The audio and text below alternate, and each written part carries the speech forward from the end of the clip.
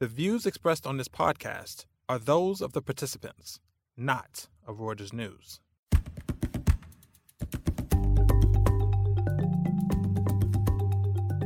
Welcome to the Exchange Podcast. I'm Rob Cox, global editor of Reuters Breaking Views. To mark the 10-year anniversary of the collapse of Lehman Brothers and the near-death spiral it caused in the international financial system, we are presenting a series of interviews with policymakers, regulators, and bankers who are caught up in that maelstrom a decade ago. Give a listen to 10 Years After. Back in February 2007, Howard Marks sent a letter to investors in Oaktree Capital, the fund manager he founded. He warned them of trouble ahead in the markets, and he was right. But he was also too early. As Howard says, quote, there were 19 months when being too far ahead of one's time was indistinguishable from being wrong. So perhaps it's not surprising that Howard, whose firm manages some $120 billion, is cautious in his predictions about the current market cycle. As Howard says, I think I'll be okay are dangerous words. Give a listen to my chat with Howard Marks. Thank you for coming by, Howard. Really appreciate that. Well, it's a pleasure to be here. I'm really interested in a big sort of meta question. So you've said that one of your edges as an investor has been your ability to kind of look at how history doesn't repeat itself, but as Mark Twain once said, rhymes. And yet you've written a book about this for every other investor in the world to now to do exactly what you've done and to create a billion-dollar company. Are you afraid that you're giving away too many of your secrets with this? No, I'm not afraid, Rob. It's one thing for people to know what they have to do, and it's a very different thing to be able to do it.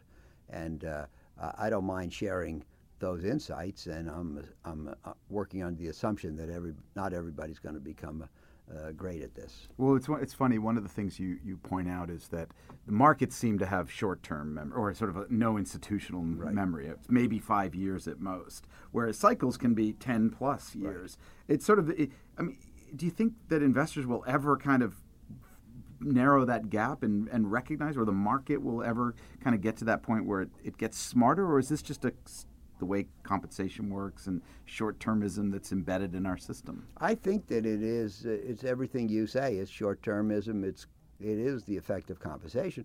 But I think more than anything is that people are hardwired to fluctuate between fear and greed, for example. And it's not so much that you can't remember the events of 5 years ago or 10 years ago. We can do that very well. Everybody can do that. Yeah. But it's the kind of cognitive dissonance. When greed takes over, it makes you forget the cautious lessons of the past. And when fear takes over, it makes you forget the positive lessons of the past. I think that fear and greed are stronger forces than memory and prudence, and so they win. Right. Let's take a look at the cycle, as it were. I mean, how do you view where we are today? We're 10 years on from the great crisis. We've had a tripling of the U.S. stock market. It certainly looks like the market is pretty ebullient out there. People are giving up their rights as bondholders. They're paying too much for stocks, or they're paying high prices for stocks.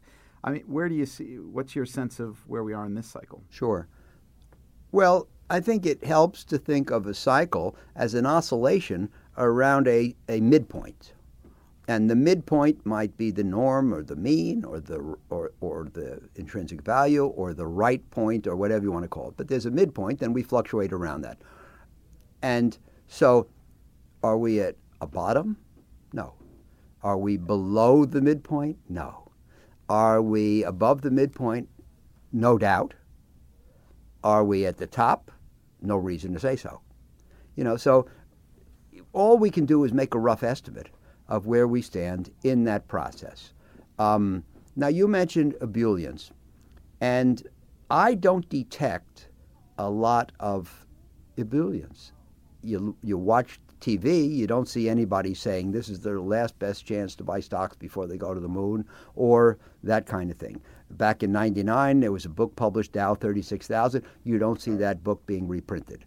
So I don't see a lot of bullishness. You say, Howard, then why are stocks going up every day, and why are people giving up their covenants and accepting narrowing spreads and so forth? Yes. And my answer is that even though people are not thinking bullish, they're acting bullish. It is their actions that change the market. Usually their actions are the result of their attitudes. I think less so in this case. So if people aren't bullish, why are they acting bullish? Because in this low return environment, you have to embrace risk in order to get a high return.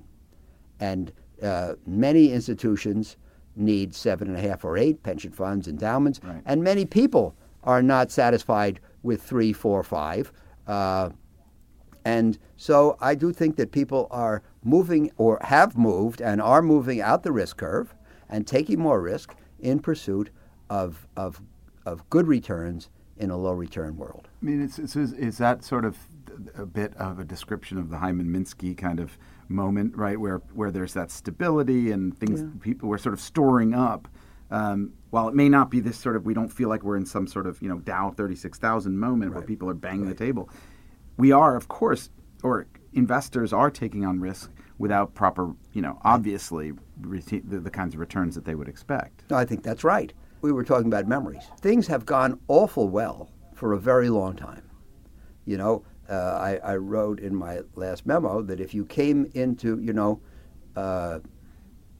we're more than 10 years past the Lehman bankruptcy. Mm-hmm. We are probably just about 10 years past the low point of the credit markets in October of 2008, and we're 9 2/3 years past the low in the stock market in early 2009.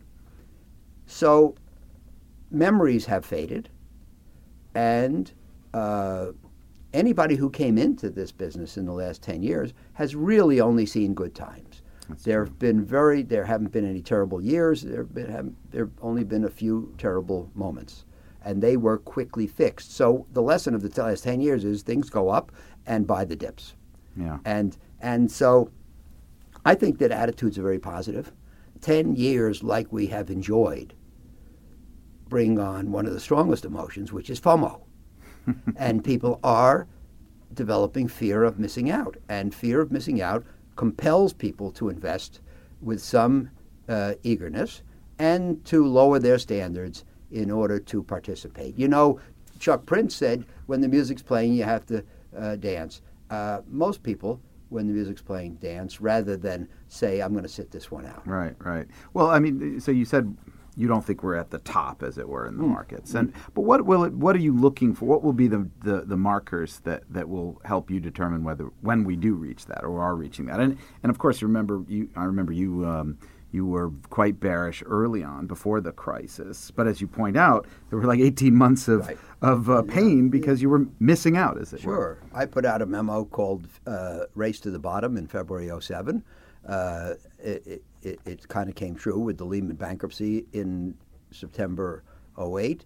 Everybody says, oh, great memo, absolutely right, great timing. Well, I was 19 months early. Yeah. And there's an old saying in our business that being too far ahead of your time is indistinguishable from being wrong. Right. We're never going to get the timing right, so we have to be willing to be wrong for a while. I'd rather be early than late. When do you think, you at Oaktree and your career, you've made extraordinary profits by, in some ways, timing the default cycle well, so getting in to companies that were distressed or in the process of being distressed, and playing that well. I mean, how are you guys positioning yourselves in terms of, when you think the default cycle will shift, when we actually get it? I hate the word when. Yeah. Let's stick with weather. I think that we have gone now, let's say 2009 was a year of high defaults, so 10 through 18, that's 9 years in a row of defaults much below average. Yeah. We've never seen anything like this before. It is a result of the monetary policy, the excess liquidity, the QE, and the interest rate cuts that we've been talking about. We believe economy slows down, rates pick up. We believe eventually there will be some distress in this world. We raised what we call a standby fund for distressed debt investing roughly 3 years ago, $8.5 billion. And it, for the vast majority of the capital has not yet been called, sitting on the shelf. Waiting for that moment. Waiting for that moment. We believe it's coming. I have absolutely no idea when.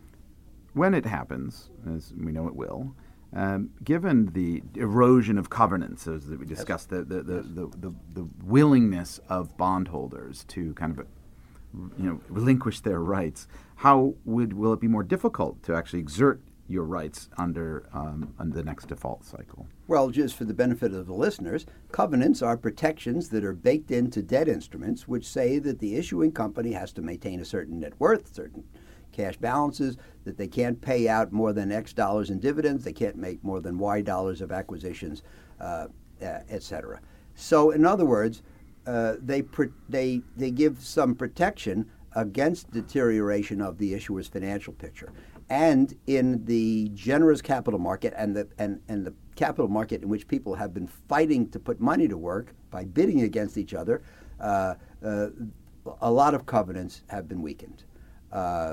And what that basically means is nowadays, when we talk about covenant light, for the most part, it means that companies have to satisfy the covenants at the time of issuance, but they don't have to satisfy them on an ongoing basis. That's what we call maintenance. Mm-hmm.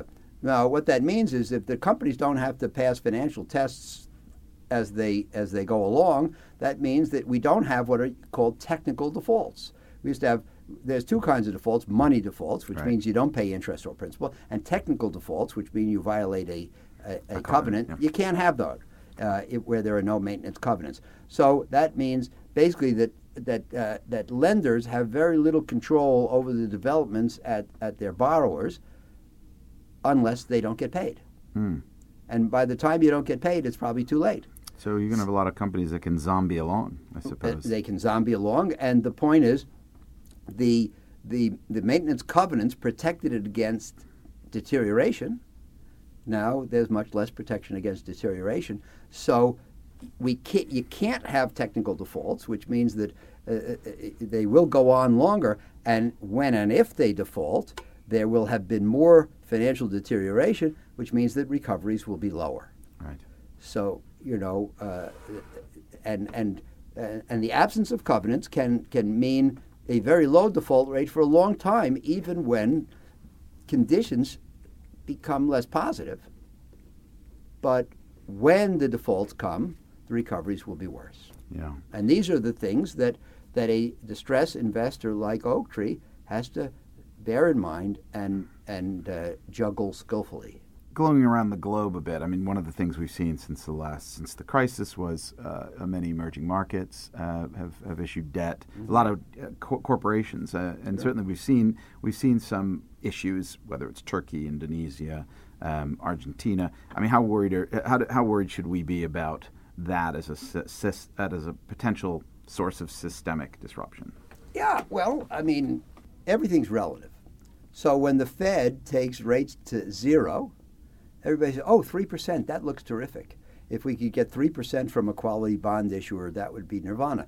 And what if we could get 6% from an emerging market country? That would be great. So people were eager to lend money. They went to the emerging markets because since they're usually questionable credits, they pay more. Right. And by the way, they look like better credits in the easy money environment. And so, yes, emerging market, especially countries, but companies as well, have been able to issue a lot of debt and notably denominated in dollars. Now, why? Well, if I offered you an Argentine debt denominated in pesos, you may not be so eager because you may say, well, I don't know what a peso is going to be worth when it matures. But if I offer you an Argentine dollar denominated debt, you say, fine, that's great. I have no currency risk. Mm-hmm. So it has been especially easy to sell dollar-denominated emerging market debt. There's only one problem. When they have to pay you, where are they going to get the dollars? Many of these countries and some companies do not have access to dollars. Right. So they're assuming that, I don't know what they're assuming, but the point is that you're expecting somebody who does not come across dollars in the ordinary course of business to pay you off with a bunch of dollars. And the fact that people would willingly take on these risks is indicative of the lack of risk aversion, prudence, skepticism, fear in the markets. Right. It's one of the kind of indicators that I look at when I do what I call take the temperature of the market. So, roughly a year and a half ago, Argentina, with the history of 5 defaults in the last 100 years, was able to issue 100-year bonds. That's extraordinary. It's extraordinary. And, in the book, there's a chapter on attitudes towards risk. And it is extremely important. It is extremely volatile. They change radically. In good times, what do people say? Risk is my friend. Mm-hmm. The more risk I take, the more money I make. And anyway, I don't see any risks that I'm worried about. In bad times, what do they say? Bearing risk is just another way to lose money. I don't care if I make $1 in the market again. I don't want to lose any more. Get me out at any price. Mm. So the attitude toward risk fluctuates volatilely. It's a pendulum. And in May of 2017, investors said, Argentina, fine. I don't see any problems. I think they've got their act together. I'll lend them money for 100 years. Today, they say, not so sure. Mm-hmm. So that bond is down 15%. You lost 15% in just not quite a year and a half. Now it's time to buy it, I suppose. Well, take a I'll tell you one thing for Argentina. sure. It's a better time. That's for sure. Is it the time? Not so sure. The UK, you mentioned that the UK had become uninvestable as a result of Brexit. I mean, what's your rationale on that? And you're someone who spent a lot of time in London. Yeah. Nobody really knows what's going to come with Brexit. I'm not predicting a bad outcome. I'm just citing uncertainty. It may not be terrible. The UK is not as export sensitive as many other countries in Europe. So the question is, how much uncertainty do you want to shoulder? And that's political uncertainty, geopolitical. And are you happy with that form of uncertainty? Oaktree takes credit risk. We generally are not that interested in geopolitical risk. Right. I mean, in one sense, a hard Brexit, a disaster for Britain, would create opportunities, I suppose, from a distress Yes, debt. It would. And when those opportunities come, we may jump in. But that's different from saying we buy today in anticipation. I read a great definition of Brexit, or of the negotiation. Mm-hmm. It's the unspecified being negotiated by the unprepared to get the undefined for those who don't understand. Yeah. Finally, your business. We've seen so much money flowing into passive investment, index investments. You've built a business around active management and value investing. Are you concerned about this inflow into the sort of whole different asset class? No, Rob, I don't. If you're talking about self-interest, I'm not worried about it in our field. I think it's going to be a long time before computers make credit decisions with regard to things like corporate credit, and a longer time before they invest in things like distressed debt. In the so-called beta markets, where almost all the performance comes from the performance of the market, computers can put together portfolios that will capture the performance of the market, no better, no worse. And that's what index funds are. I think it's going to be a long time before they can make great decisions like, how much will a certain bondholder get in a given bankruptcy. Well, Howard, great to see you. Thanks for coming to Times Square. Great to be here, Rob. Thanks for listening to The Exchange. This podcast was produced by Ben Kellerman, Freddie Joyner, and Andrew D'Antonio. If you haven't already, please sign up on iTunes and anywhere else you satisfy your audio cravings for The Exchange, The Views Room, and other Reuters podcasts. You can also check us out at breakingviews.com and on Twitter @breakingviews and @Rob1Cox.